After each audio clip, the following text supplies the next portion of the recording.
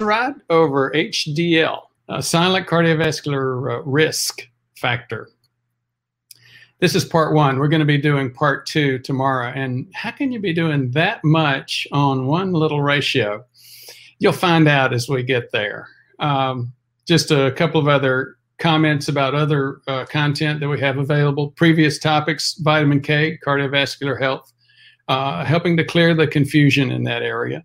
How to prevent stroke with exercise, heart disease in women, falls. And one of our most popular videos over the past few weeks has been, can vitamin D lower COVID-19 risk, and how vitamin D impacts your immune system. We slowed down on COVID-related videos because of the over-politicization. I think that's the right word. It became way too political. And we're not a political channel, but that one video has been very, very popular recently. If you want to get some information about yourself, if you want to find out, do I have insulin resistance? Do I have plaque? Do I have diabetes? Should I be taking supplements? Those are all available on some webinars, some events that we're working on right now. And again, Aspen and Sam, if you could go back and check with Michelle. I don't know that sale is still going on. If somebody clicks in on this, I'll certainly honor it, though. The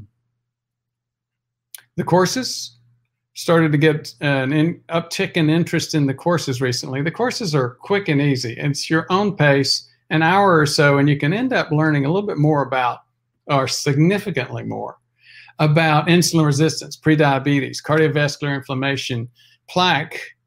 No more than the vast majority of doctors in that area, just with an hour or two of time. And we know that those topics are important because they're the number one source of heart attack, which is the number one cause of death, number one cause of strokes, number one cause of disability.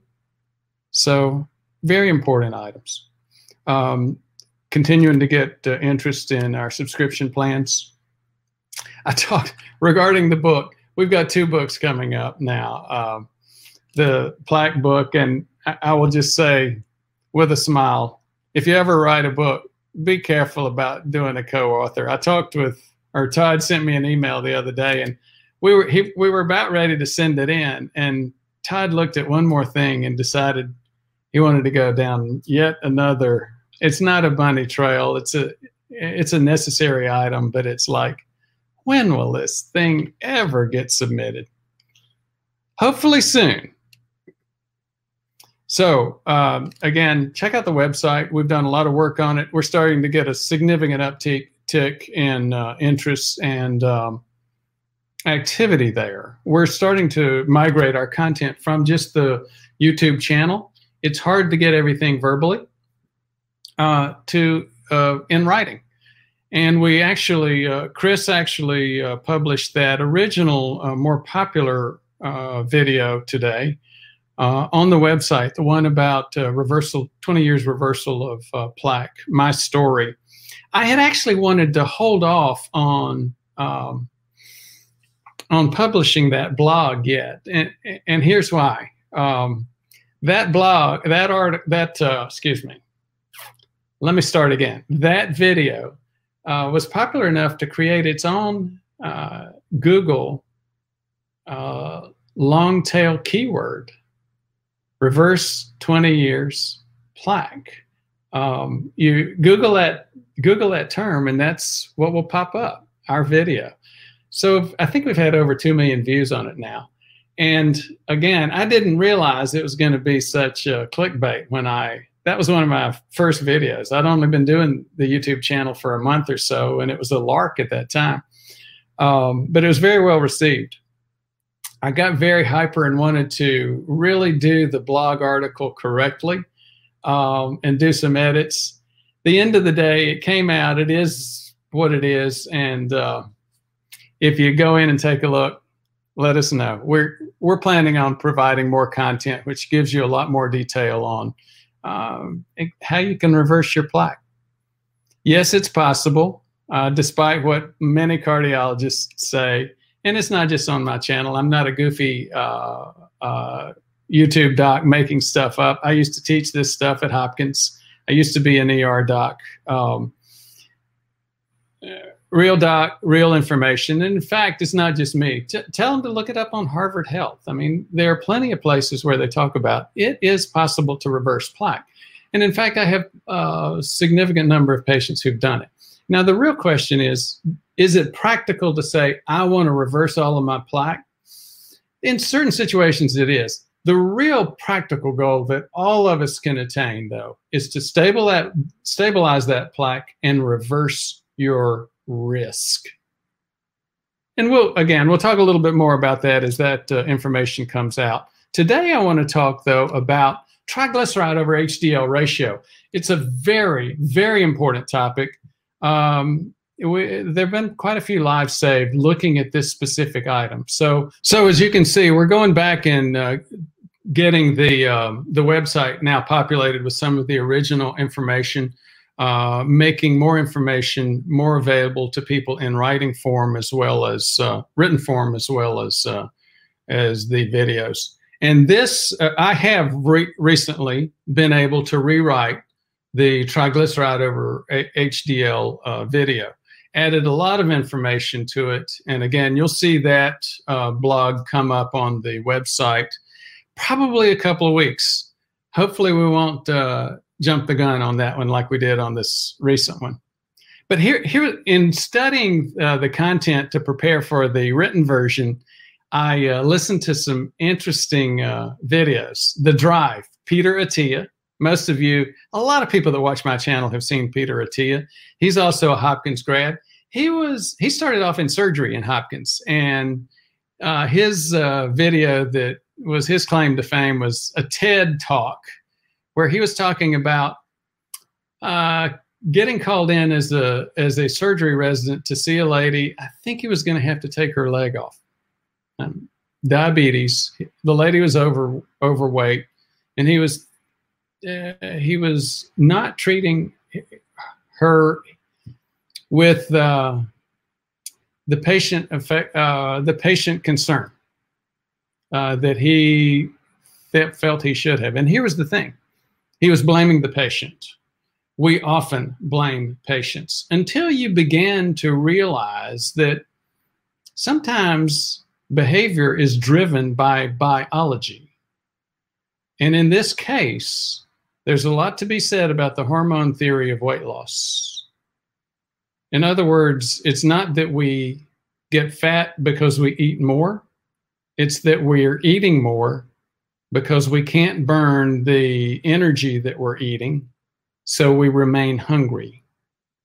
If you don't know what that means, if that sounds really weird, get the book, Why We Get Fat and What to Do About It. Gary Taubes. It's a great book. It helps you understand a lot more about diet.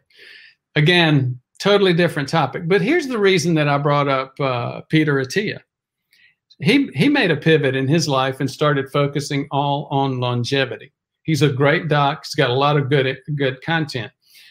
He did a series with Thomas Dayspring, who's a basically national and world-renowned lipidologist. Now, here's the quotes that they had about triglyceride and HDL. Peter says, and I think it's about 5 minutes into this podcast, there are few things that humble me more than my complete and utter buffoonery when it comes to HDL lipidology. Again, Peter's a sharp guy. He knows more about HDL than I do. But clearly, somebody that knows more than both of us put together in that space is a fellow named Thomas Dayspring. And his comment was very telling. He said, you know what? That's true of all of us. So given the fact that HDL lipidology, or the study of HDL, or quote, good cholesterol, can be such a dicey topic, why would I venture to go there? Because I'm not so much, it may sound like it, and a lot of people may say, what? I'm not an academician. The stuff that I talk about does get a little bit geeky. I was a faculty full-time at Hopkins for a while, but I never thought of myself as an academician. I still don't. My goal is to save lives. And as you begin to look at this concept, this issue, you can begin to realize that it can save lives. One of the people who talked about that is a fellow named Chuck Smith. On the bottom right-hand corner, Chuck's giving his presentation to a group at Louisville. We'll talk about that in just a few minutes, but he talks about how this understanding HDL over triglyceride, that ratio saved his life. So a couple of other things that Atia and Dayspring talked about in episode 22 of the Drive podcast. Triglyceride over HDL ratio is 5 times more predictive for heart attack risk than LDL. That was seen in a recent Framingham study. Lipoprotein particles pass both cholesterol and fatty acids around like hot potatoes. What? Again, that's an interesting concept that you'll hear if you go there. That's not so much, that may be a little bit more arcane stuff for academicians, and we'll skip over that. Let's make sure that we learn basic triglyceride over HDL lipidology right now, because it's really more a diabetology, food nutrition issue than anything else. The basics of triglyceride and HDL are critical to health. The complicated version sometimes just isn't understandable or even actionable. I did a simple video on triglyceride over HDL ratio in 2017. The link is here on the page. It's a popular video. I think there have been about 60,000 views on that video. So let's go back and talk about some of the basics. What are triglycerides? Tri meaning 3. Glycerin meaning the glycerin molecule here. And there are 3 fatty acids that link up to a glycerin molecule. I won't go too deep in this. This is not going to last too long. We'll get back to the basics in a couple of minutes. But this is fact. That's what triglycerides are. Now, what are the appropriate triglyceride levels? Once you get over 100, you need to be worried and thinking about your triglyceride. 1 to 200 tend to be listed as normal, or 1 to 2 millimoles per liter for those of you in the UK and Europe and other parts of the world using metrics. Lower levels than 100, though, or lower levels than 1 millimole per liter are optimum. Some disease states, I mean, these can get really high. Some disease states show triglycerides over 500. Or 500 milligrams per deciliter in the US, or 5.7 millimoles per liter elsewhere. I've got several patients, 350, 400, 450, etc. Now, that's triglycerides. Let's don't get too much deeper into triglycerides right now. Let's go back and talk about HDL, high-density lipoprotein.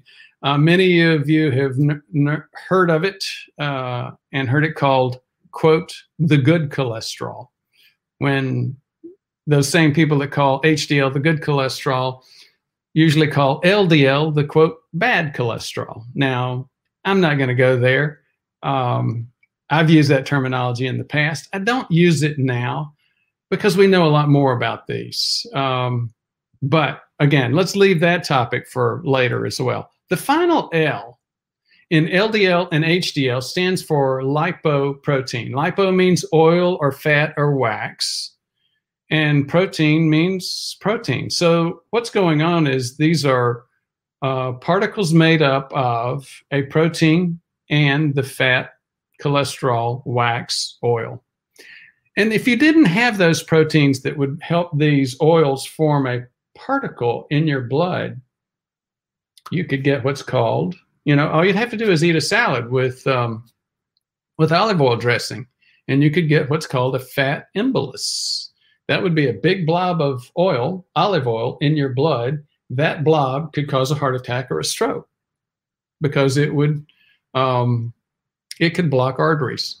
So that is the purpose of these proteins. The what they're called apolipoproteins, or the lipoproteins that make fats and oils form tiny microscopic particles that are not going to cause what we call an embolus, or a blockage of your artery. So when you digest fats, things like HDL, LDL, apolipoproteins, keep those fats in a tiny microscopic area so you don't get the emboli, or the blockage of your artery.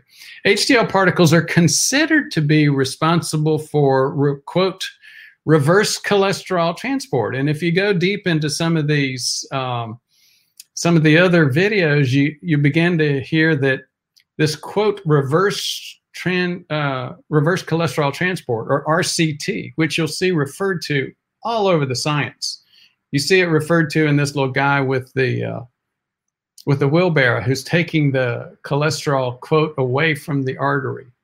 You begin to listen and hear some of the cutting edge HDL lipidology, and they're throwing this whole RCT, or reverse cholesterol transport, into question. Doesn't that shake the whole issue regarding health? No. The details of how some of these things work are still in debate. They're still being argued. They can still be very confusing. But the basics of how they impact our health are still rock solid. So hang on, we'll get there. HDL particles, again, considered to be responsible for reverse cholesterol transport. Well, that's where you're taking it from the arteries back to the liver for the cholesterol to be metabolized. Will an improvement in HDL result in better health? Yes, with a few exceptions where you have problems with the HDL itself. Not going to get into that topic right now either. But higher HDL means better health. How? It improves nitric oxide, it decreases oxidase enzyme function, decreases adhesion molecules, decreases monocyte filtration, the immune system activity that's attacking plaque, possibly, again, improves reverse cholesterol transport. Now, why is there triglyceride in the blood? The most common reason for elevated triglycerides is prediabetes. So now you're beginning to get to the basics of this.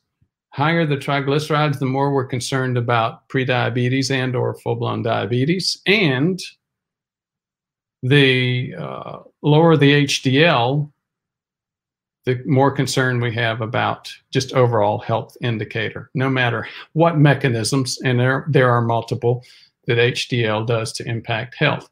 So then you begin to see why triglyceride over HDL is an important ratio. Now, triglycerides can also become elevated in several inherited diseases. There are diseases where, again, the patient's body just does not metabolize triglycerides correctly. Chronically high insulin stimulates adipokines and hormone-sensitive lipase. Now, why did I say that? Let's go back to this original comment. High triglycerides tends to be a sign of prediabetes. Now, how does that happen? Now, let's go back and repeat that. Chronically high insulin, which you get from insulin resistance. High insulin stimulates adipokines and hormone-sensitive lipase. The hormone-sensitive lipase results in the release of too many fatty acids and fat cells. These excess fatty acids take up space in the HDL and LDL. An enzyme called cholesterol ester transfer protein, CETP, facilitates the exchange of cholesterol in large HDL and large LDL with triglycerides. So here's what happens. You eat a meal. For a few minutes to a few hours, you'll have VLDLs. Those are those very large or very low density lipoproteins. They're very large particles, and they have a lot of triglycerides in them. Meanwhile, because of your prediabetes, your hormone-sensitive lipase has been stimulating release of triglycerides. So you've got too many triglycerides circulating in your system. Hopefully that helps to start understanding why triglycerides are elevated with prediabetes. Now here's the other piece, and it's in this slide from Dr. Dayspring, Thomas Dayspring. There's a CETP, cholesterol ester transfer protein, which takes cholesterol out of the large LDL and out of the large HDL and transfers it back to VLDL in exchange for triglycerides. Now, what happens then? That all might sound a little bit complicated. Why are we going there forward? I'll tell you why in just a minute. In the next image, it's from the patient charts that I see time after time, day after day, example after example. We'll see this on the labs. Triglyceride enriched HDL and LDL are in turn metabolized by liver lipase, resulting in loss of the large HDL and LDL. So in other words, when the cholesterol is taken out of large HDL and large LDL, liver or hepatic lipase metabolizes those large particles. Now, I said I was going to cover something that I see in the vast majority of my patients, as in over 90% of them. This is a spectrum analysis of HDL and LDL in patient blood. You see here on the vertical, we have total lipoprotein mass. So that's mass. And you see along the horizontal, we've got diameter. So same mass, lower diameter, you're going to see HDL. Same mass, higher diameter, you're going to see LDL, because same mass, lower diameter, high density lipoprotein. Same mass, higher diameter, low density lipoprotein. That's how those were originally named, using these techniques. And they didn't understand them originally, what they were before. So that's why they had the names HDL and LDL, using basically just a chart like this. Now, what you should have in a healthy patient is large, fluffy HDL and large, fluffy LDL. So you should have a smooth bell curve on the HDL that peaks here over the large green image. Same thing on LDL. But what we classically see in people with prediabetes is it looks like a big chunk of the HDL bell curve has been bitten out of it, that where my red mark is. And that's exactly what we see over and over and over again. So you see that this patient's HDL peak is way down here in the lower levels. So the HDL that they have are still not so much the large healthy ones. The large healthy ones have had their cholesterol taken out of them, exchanged with CETP for triglycerides, and then the liver lipase has metabolized those large HDL particles. Now, with the bell curve, with the LDL, you don't see that same impact on the bell curve, where it looks like a shark came along and bit a piece of that bell curve out. What you see is a shift of the bell curve, and that's exactly what happened with this patient. They have what's called, docs tend to call it a B pattern, meaning the peak for their LDL curve is lower. It's more in the smaller, denser LDL area. And that's not where you want that either. You don't want small, dense LDLs. You want the large, fluffy ones. So hopefully that helps you begin to see, excuse me, what I see all day, every day. Let me go back to text, because this patient also had a little FH, and we'll talk about that for just a second. But make sure I covered the details on the script. Decreased size of HDL is caused by this activity, and the HDL should again have a smooth bell curve here. You get a decreased size of LDL particles. Instead of getting that bite taken out of the bell curve, you get a shift. You get in this patient, you have elevated triglycerides, 216, and so when you look at it, this patient had triglycerides of 216 and HDL of 34. And just a comment back to people that have seen that original video about triglyceride over HDL. Chuck, for example, said that he had, Chuck lost about 50 pounds working with a well-known low-fat diet doctor, Caldwell Esselstyn. After the loss of the 50 pounds, he had a heart attack. That's not very common. Most people, weight is a major determinant, and in most people, weight is the major determinant. So I'm not banging on Caldwell Esselstyn. I'm not banging on or criticizing the other docs that talk about low fat. If you can get that body fat down, that is for most people the most important thing. But triglyceride over HDL is very important as well. As Chuck found out, for some people, it's the most important thing. Chuck said after his heart attack, he started looking at my channel. He discovered this concept, this triglyceride over HDL. He looked at his, and his was between 5 and 7. His triglyceride over HDL. If you're interested in Chuck's video, there are a couple of versions of it on the channel. He was driving a Tesla when his heart attack happened. He put the Tesla in autopilot, and while he was reaching in the back seat to get his nitro. But again, another digression for another time period. As you can see, this patient's triglyceride over HDL ratio is 216 over 34, or 6.4 at that point. I recommend a goal of 1. And again, if you go back to Chuck Smith's videos, Chuck's HDL is now down below 1 from a high of 5 to 7 when he had his heart attack.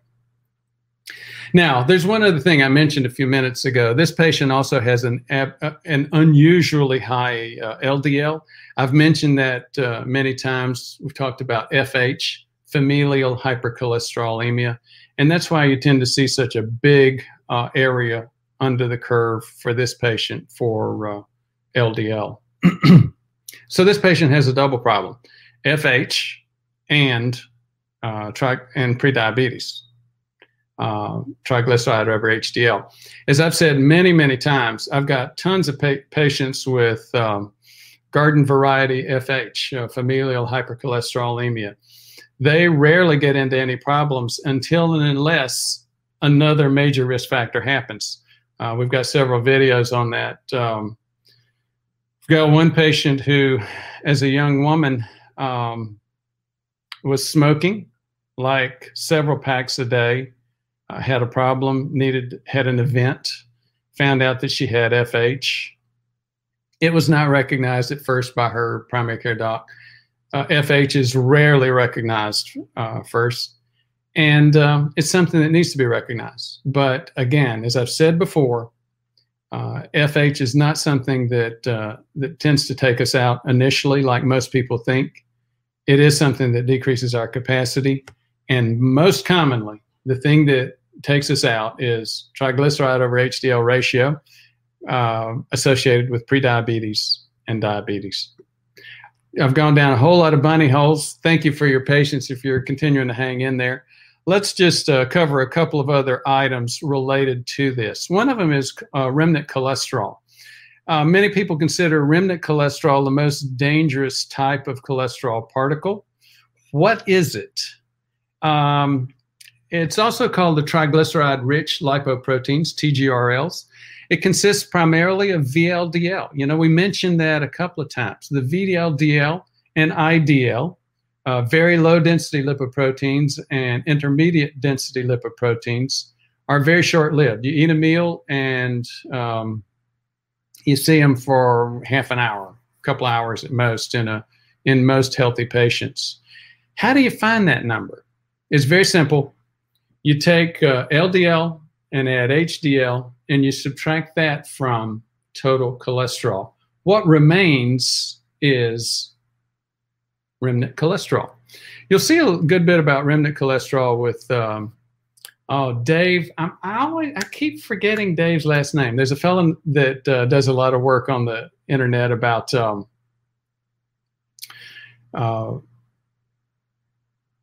remnant cholesterol. It's not Aspen, is it? Anyhow, remnant cholesterol particles appear only briefly after a meal. Then they're metabolized into other lipoproteins by the breakdown of triglycerides in that particle. This breakdown is accomplished by a lipoprotein lipase lining the luminal surface, the inner surface of the capillaries. Remnant cholesterol is higher in serum with those with cardiovascular disease, 15 milligrams per deciliter or above. Now, next week, we'll talk about other parts of triglyceride ratio, why it's important, the optional triglyceride over HDL ratio, ethnicity. You'll see when you start looking up triglyceride over HDL that there's a lot of focus on ethnicity. I have patients I've got patients from all over the world, many ethnic groups. Yes, you could say that, but no, I would not use ethnicity as a major guideline.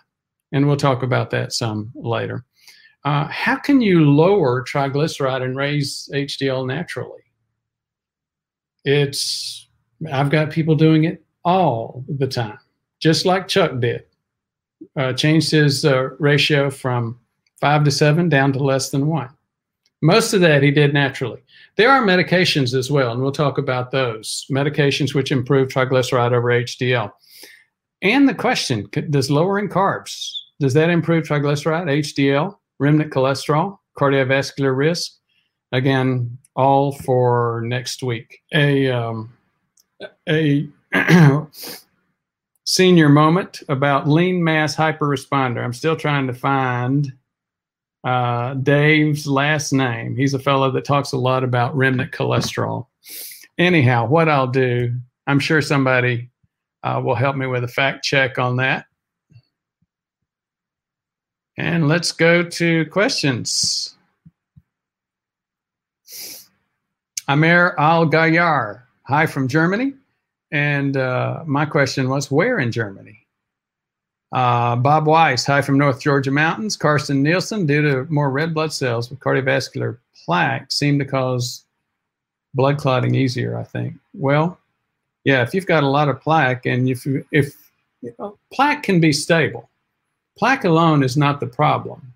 The more plaque you have, the more likely you are to have this issue. But the concern is having plaque and then your immune system attacking it. That can cause clots, which if they go to the heart is a heart attack. If they go to the brain, it's a stroke. My BJJ, I just found out recently what my BJJ stands for, Brazilian Jiu-Jitsu. Thank you so much, BJJ, for your participation, and thank you for joining today from Temecula. And Bart,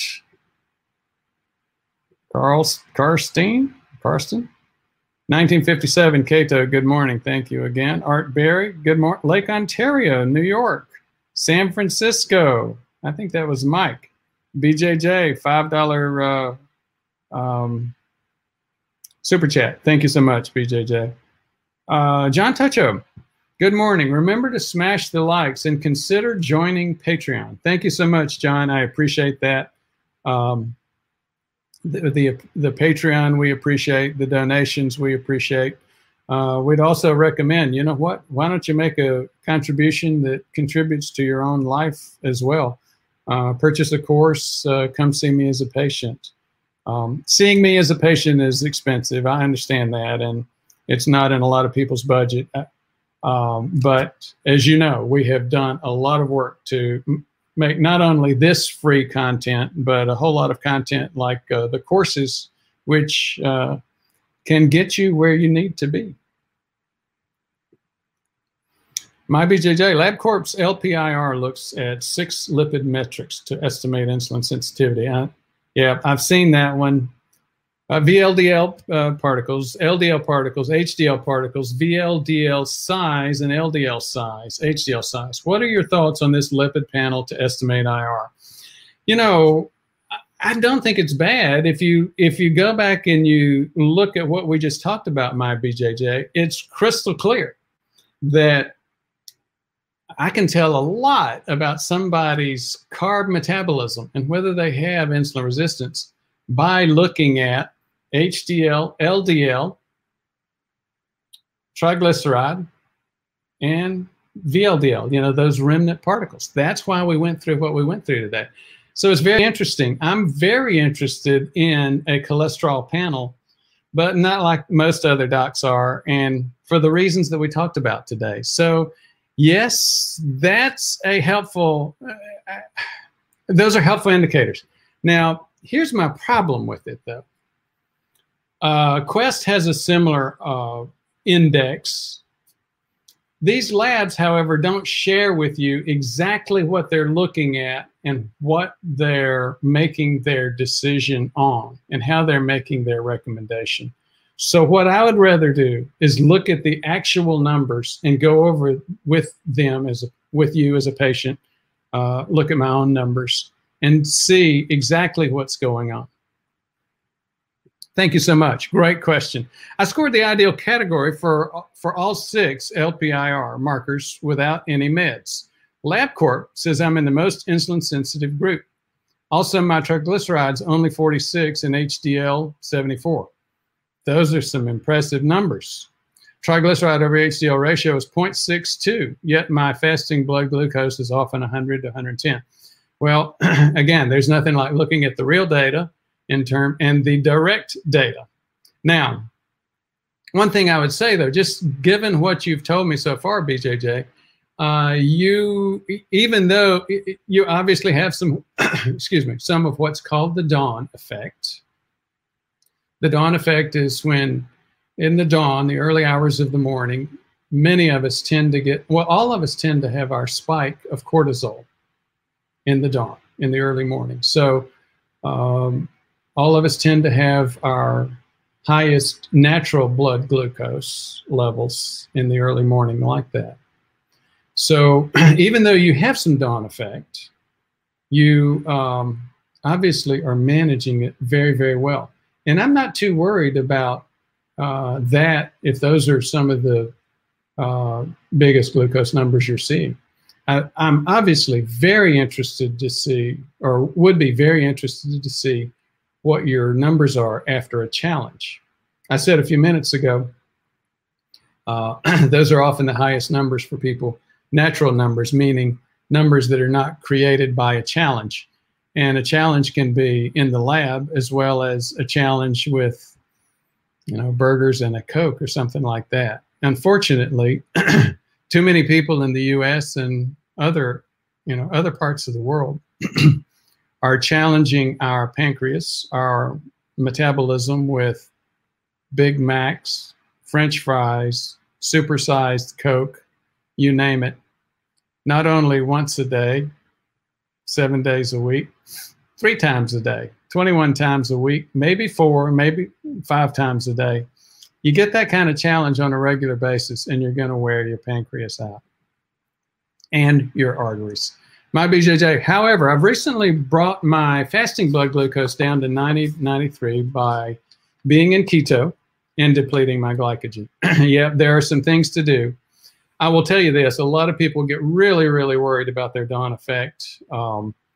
If you're managing your carbs and managing your blood glucoses during the rest of the day, I have to often counsel patients, don't be quite so concerned about a morning blood glucose of 1 to 110. Those are not dangerous levels like, 180, 200 for somebody who's got significant glucose metabolism problems and eating, obviously, sometimes the wrong stuff. Excuse me. Maybe I will, starting to get into the allergy season for me, so maybe a little bit of a challenge there. Amir Al-Gayer, hi from Germany. Which part of Germany, Amir? Be very curious to see. Good morning, Dave Murphy. I hope you're doing well. Saarland, Saarbrücken. Well, thanks for letting us know. Gosh, I was hoping someplace like Berlin. My German, I probably shouldn't have even asked. Thank you so much for sharing anyway. Amir, it's at 5 p.m. 5 p.m. in Germany, where Amir is. Dave Murphy, 97% O2 sat and 62 beats per minute. Dave, you're cooking along, doing well. Dave Feldman, thank you so much. See, Lear, yes, Dave Feldman goes way deep into a lot of discussion about lean mass hyperresponders. And one of the things he talks about is the remnant cholesterol. That one of the images that we used in our slides came from one of Dave Feldman's illustrations of remnant cholesterol. And again, that's the high triglyceride cholesterols. In healthy people, you don't see a whole lot of them. They'll happen a little bit after a meal, and then they get cleared out. Art Berry, my primary provider tells me a stress test is the gold standard, end quote. But after listening to your channel, I've scheduled a CAC test. Thank you. And thank you for sharing that, Art. Unfortunately, we've got way too many people saying that stress test is the gold standard. And again, don't believe me. Go to the Princeton longevity site. Just look it up. Go to Google false positive, false negative stress test, and the snippet that will come up, the Google snippet that comes up will say, what is it, 1.5 million stress tests out of the 6 to 8 million that are done this year, or were done last year prior to COVID. 1.5 million we know are false positive or false negative. So you got to ask yourself, are you feeling lucky? Thank you so much, Art. I appreciate the information. We've got a lot of participation here. I'm going to try to keep up here. Dr. McCord, great topic today. My latest triglyceride over HDL was down to 1.06. That is excellent, Dr. McSee. Thank you so much for sharing that, and glad to hear it. Diet and lifestyle are so very important. I've been supplementing 2 grams of fish oil daily, 1 gram of niacin daily, and rosuvastatin 10 milligrams only 3 times a week. Thank you for sharing that. That's a good set of numbers you've got. Couple of comments that I will just respond to quickly out of this. Fish oil does tend to help with triglycerides. And in fact, if you look at things like Vascepa, I'm blanking on the generic name for Vascepa. It's the new fish oil on steroids.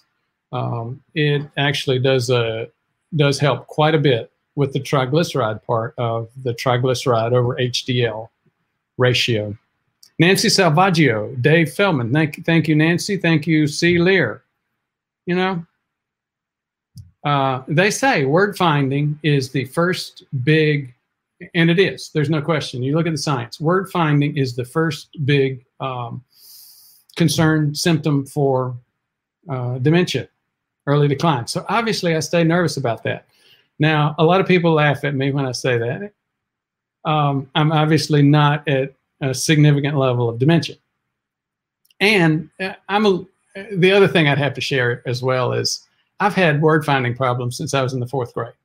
So, but it's an irritation. So thank you so much for the help there. I appreciate it. Nancy and C. Lear. And Dave Feldman.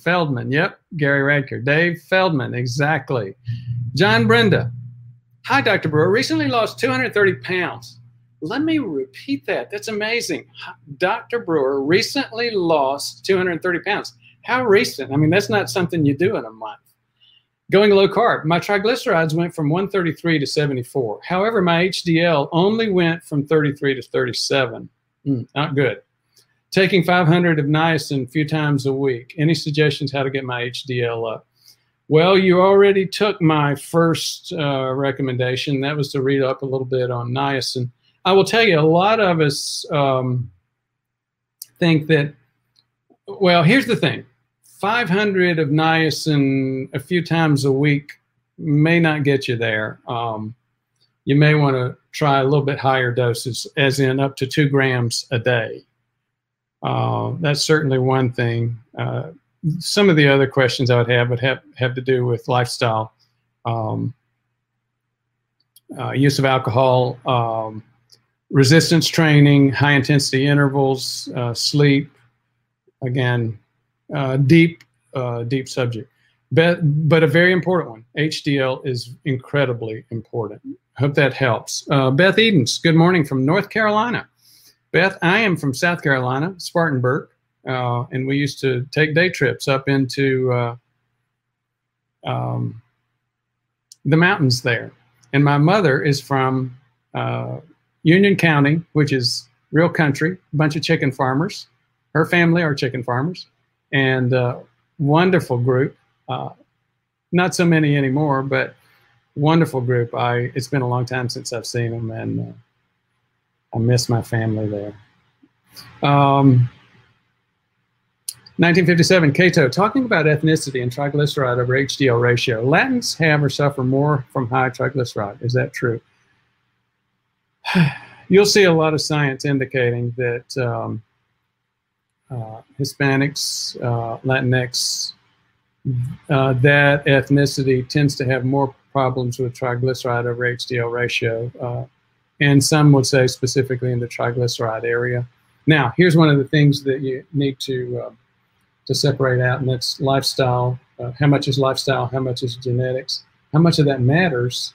Again, on a person-by-person basis, you got to get to that question. How much does that matter in terms of what causation may be? What really matters is how to fix it. But thanks, it's a good question. Dave Murphy, oh, thank you, Dave. I appreciate that. Another super chat. Good to see the live again. Missed the last couple of weeks. Flying to see the kids. Don't forget to like. Thanks again, Dave. Thanks for the super chat, and thanks for the reminder about likes. Seeing you isn't as expensive as the long-term costs of poor health that you are helping correct. Thanks. Thank you so much. Dave has shared a couple of times on the channel that he's been a patient. I think he's also, well, he has. He's also shared that he lost 150 pounds. So, you know, Dave is like many others. Gosh, the vast majority of my patients these days come from the YouTube channel. We're not completely booked up. I can still see a few more. Probably always will be able to see a few more, but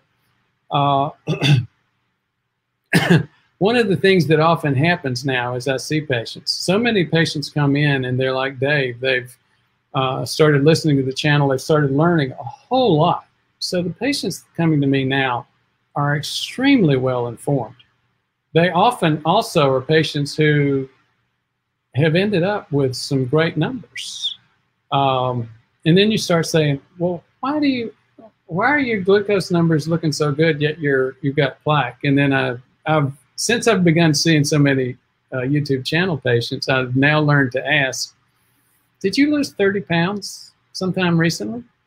And Dave's answer, as he shared with you guys, is, no, I lost 150. So fantastic work. So then the next question is, I'll see these patients and they'll say, yeah, I've lost 30 pounds. And I say, well, you know what? You've already done the majority of the work. You've done the hard part. You've saved yourself a couple of decades. And it's very interesting. What I hear right after that is, yep, doc, that might be true, but I know there's more that I can do. And guess what? There's not a person that I've heard say that I would argue with. Yes, there has always been something more that you can do. Thank you again, Dave. I appreciate it. Sax Girl Hornboy, $5 super chat. Thank you so much. We appreciate it. These numbers make a difference. Again, we do some offshoring in terms of some of the work. Aspen, Sam, Chris, some of the folks are from the Philippines. And so $5 goes a long way. It may not seem like much in American dollars, but it goes a long way in terms of helping move this channel ahead and helping get this information out to other people. Sax Girl Hornboy, how much does a CIMT test add to a recent calcium score? So if we can ever get that darn book out, we talk in depth about it. But here's the thing. Both tests, you know, like so many ways of measuring plaque, everything has its benefit and its risk. Three of the best are calcium score, CIMT, and a newcomer to the block, CT angiogram, computed tomography angiogram. The advantage about CT angiogram is that you get a picture, a very clear picture of where your plaque is and what it looks like. Jerry Kurth shared one time that he took his and taped it to his refrigerator door. It really helped him think twice at snack time. The CIMT has a major advantage over the calcium score in that it tells you how much soft plaque you have, if any. The critical piece is not really so much how much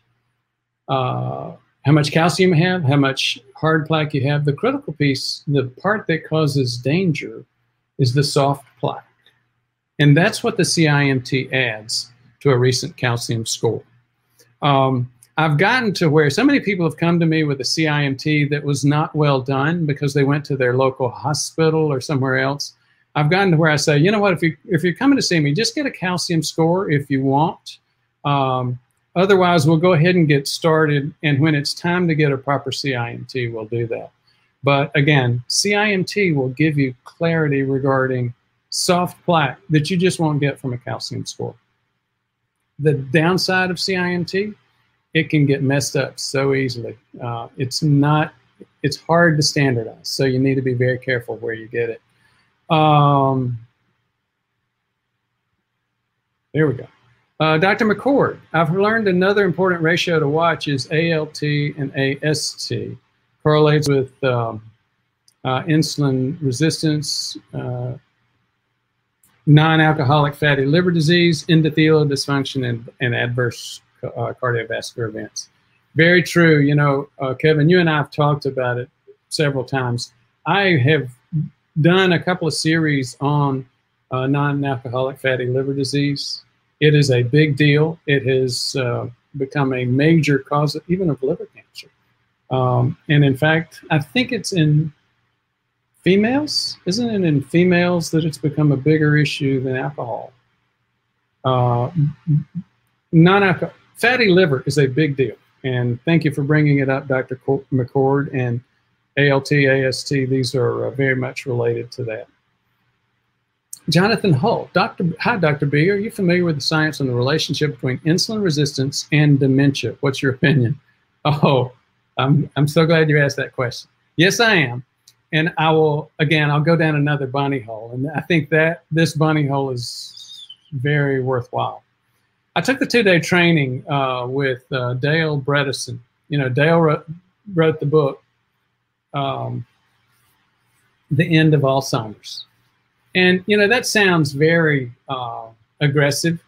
I would just let you know that if you go to the Alzheimer's Foundation, that's their major ad campaign right now, too. The first Alzheimer's survivor is out there. And so Dale's book publisher was the one that pushed on that title. I think it's a great title. I think it's a great ad campaign for the Alzheimer's Foundation to have out there. There are significant reversal components of cognitive decline. I've seen reversal of cognitive decline in patients that we've dealt with. Now, how did I get interested in cognitive decline? Again, a friend and patient of mine read the book.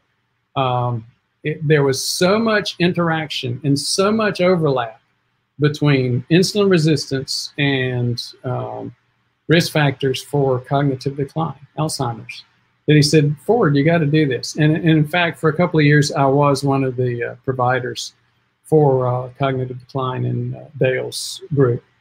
We withdrew to focus totally on cardiovascular work. We've thought many times about going back and doing the insulin resistance component of the 39 holes in the roof. That's the Dale Bredesen work. So let me just add one other quick snippet. At the end of that 2-day story, Dr. Bredesen walked up and said, well, Ford, what do you think in terms of the course? And I sort of hesitated for it because I didn't know exactly how to say this. It was sort of a critical comment. I said, it was great work. It was a great 2 days. I learned a lot.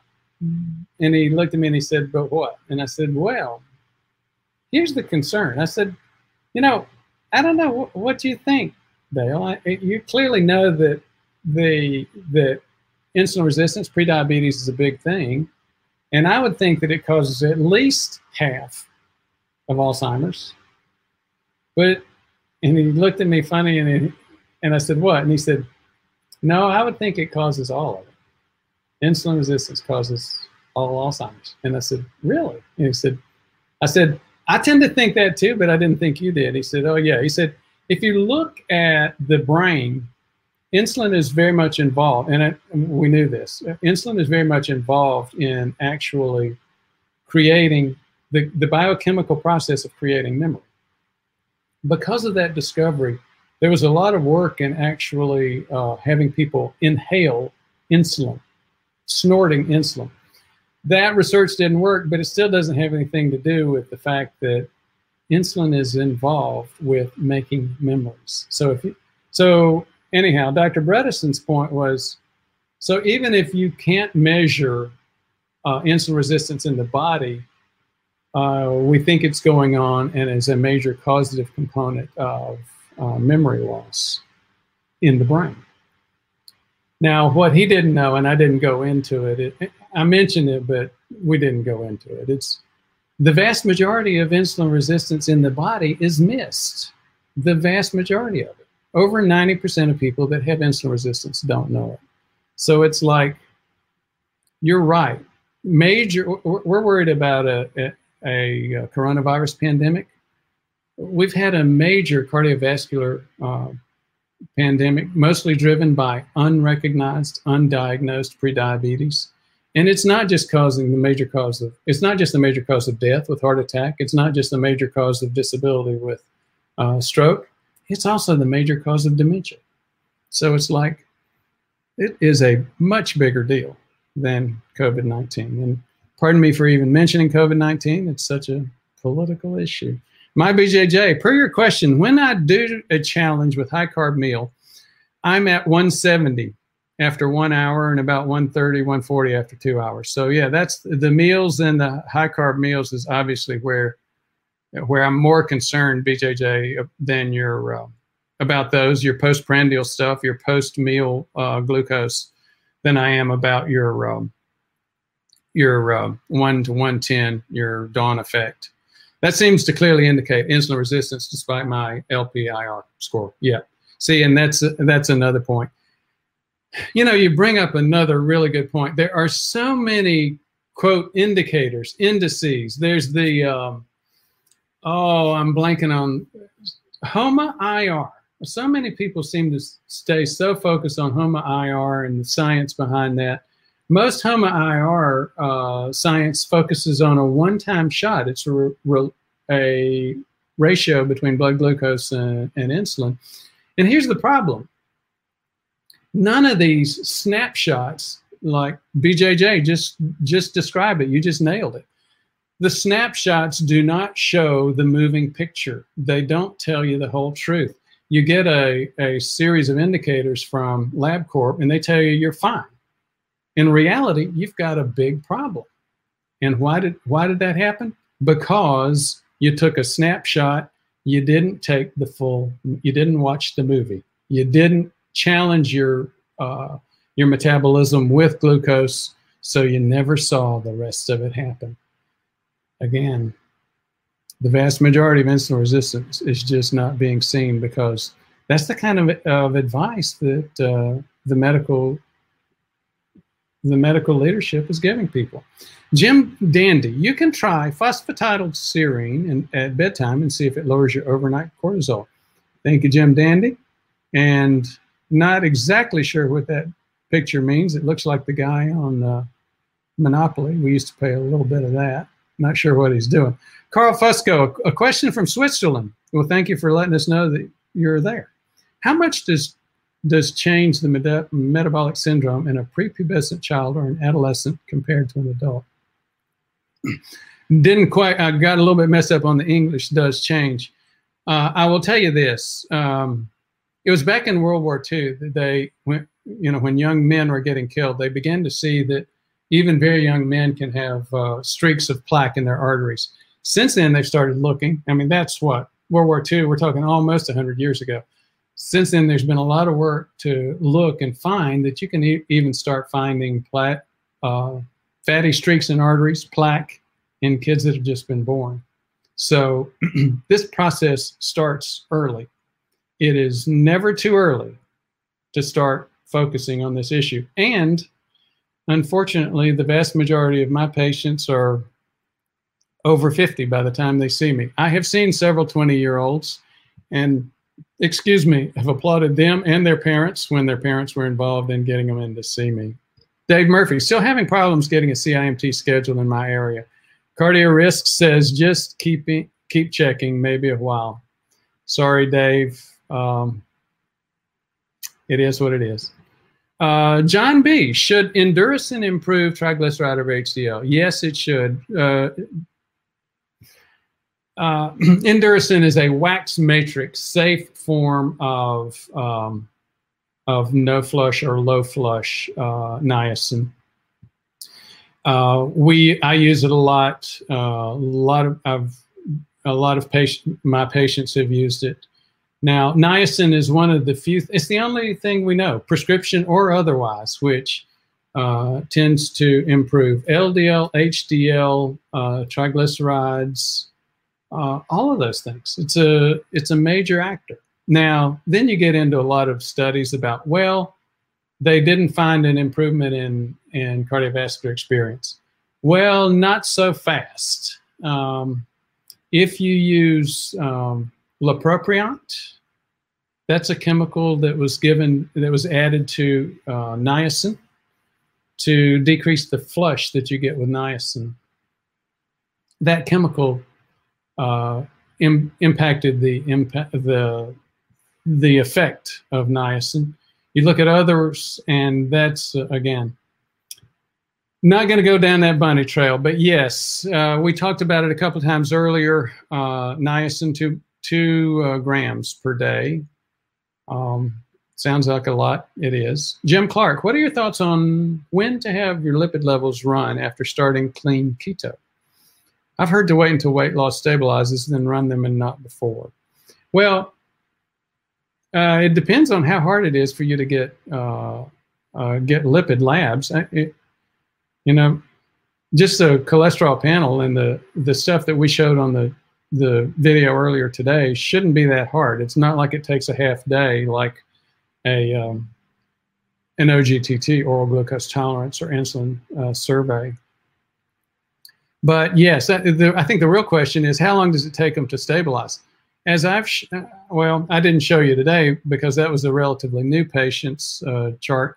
I've got people that have had, they will continue.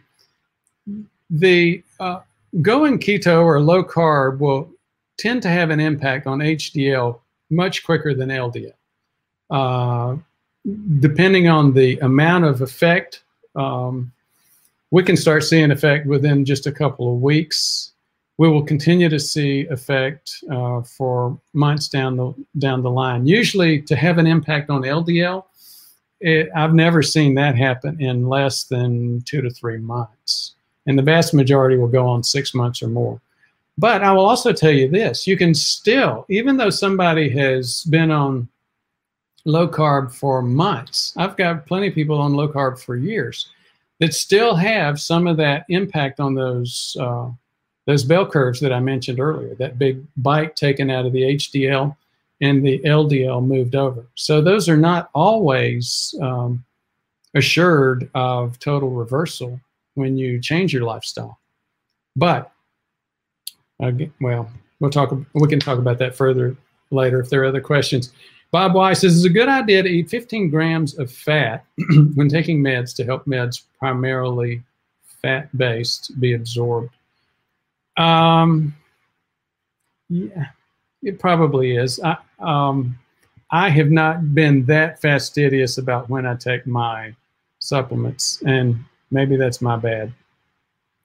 Dave Murphy, I really like the Enduracin brand of niacin that you recommend. I do too. Again, it's wax-based, so wax matrix, so you get a little dose here, a little dose here, a little dose there, and you're not getting things like lopropion, other chemicals in there. That's the one. We've tried Rugby. Rugby is also really good, but more patients do better with Enduracin. My BJJ, I'm planning to get a craft survey to see what's going on with my insulin. I think that's a really good idea. I suspect possible low levels of insulin from years of endurance training. Maybe I have low IR, but low insulin. I'm confused about what you're saying. I think what you might be talking about, BJJ, is maybe a stage 5 diabetic. Once you burn out your pancreas, even though you push on your blood sugar levels, you still just don't create much insulin.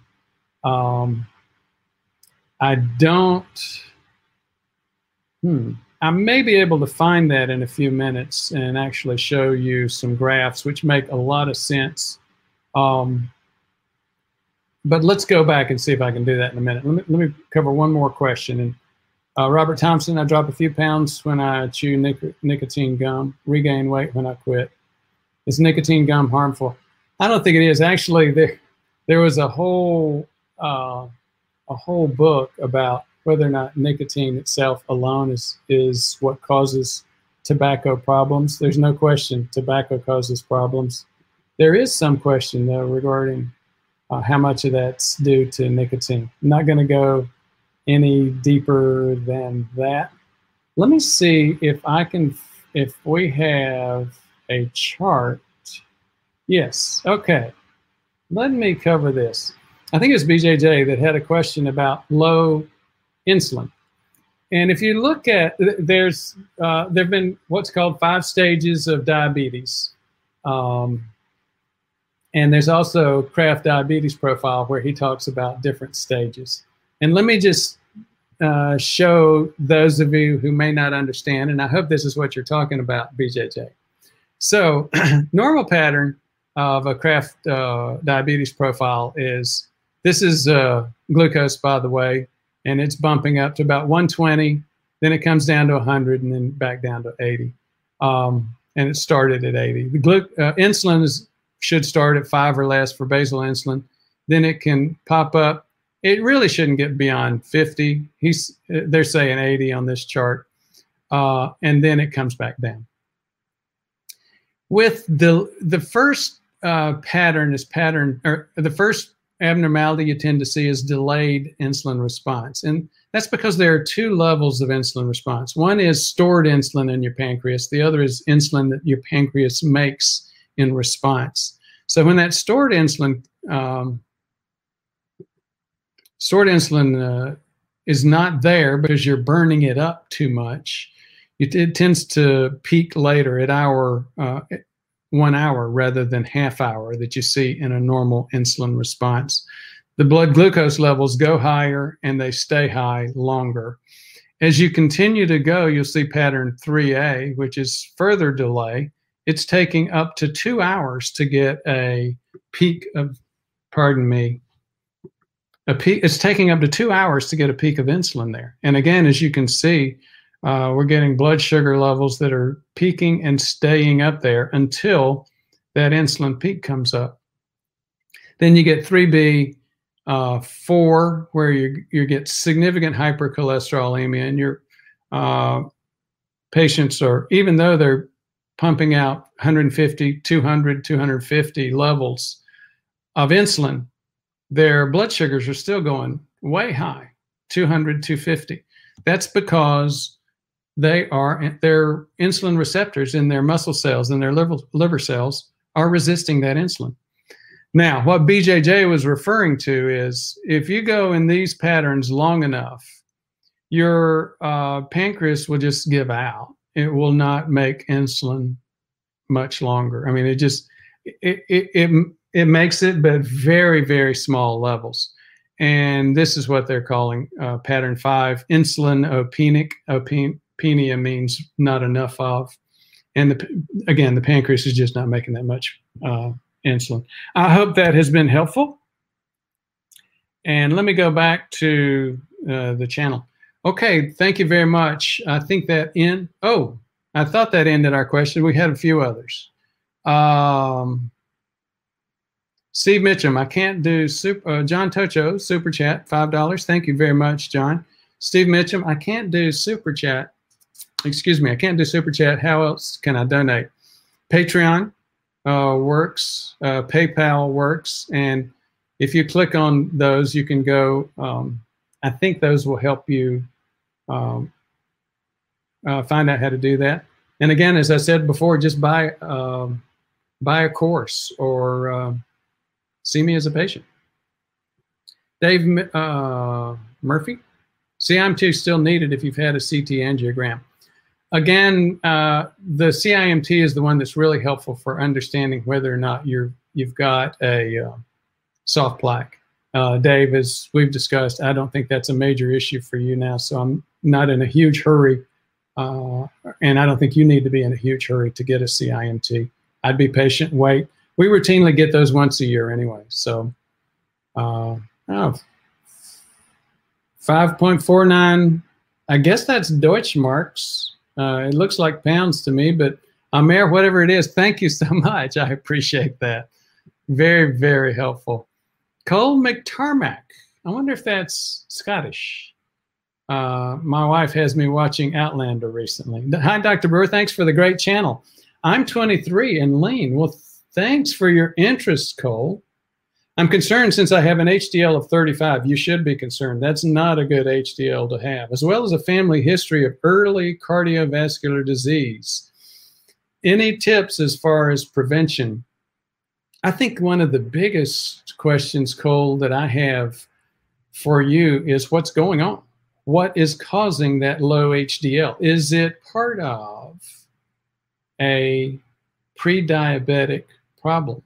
As I've mentioned before, we start seeing plaque forming in 20-year-olds, 15-year-olds, 10-year-olds, and we see prediabetes. One of the major growing groups for prediabetes is teenagers.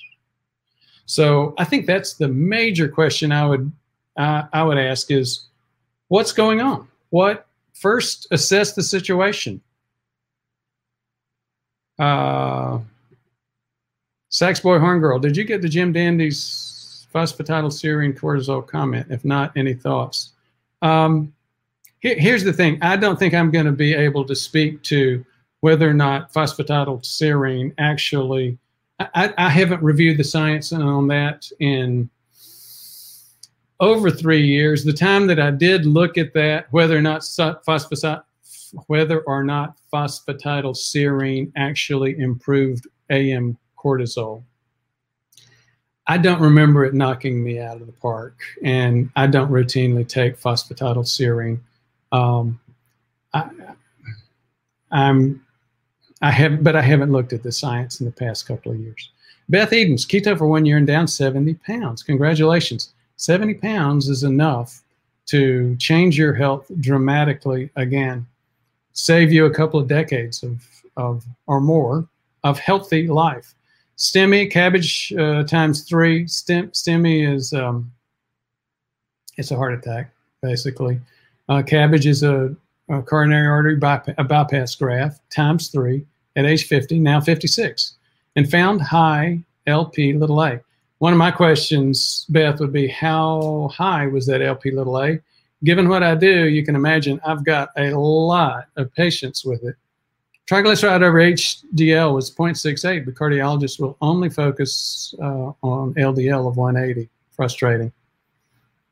I can understand that. LDL of 180 is significant. Again, as I mentioned earlier, it makes me wonder a little bit about FH.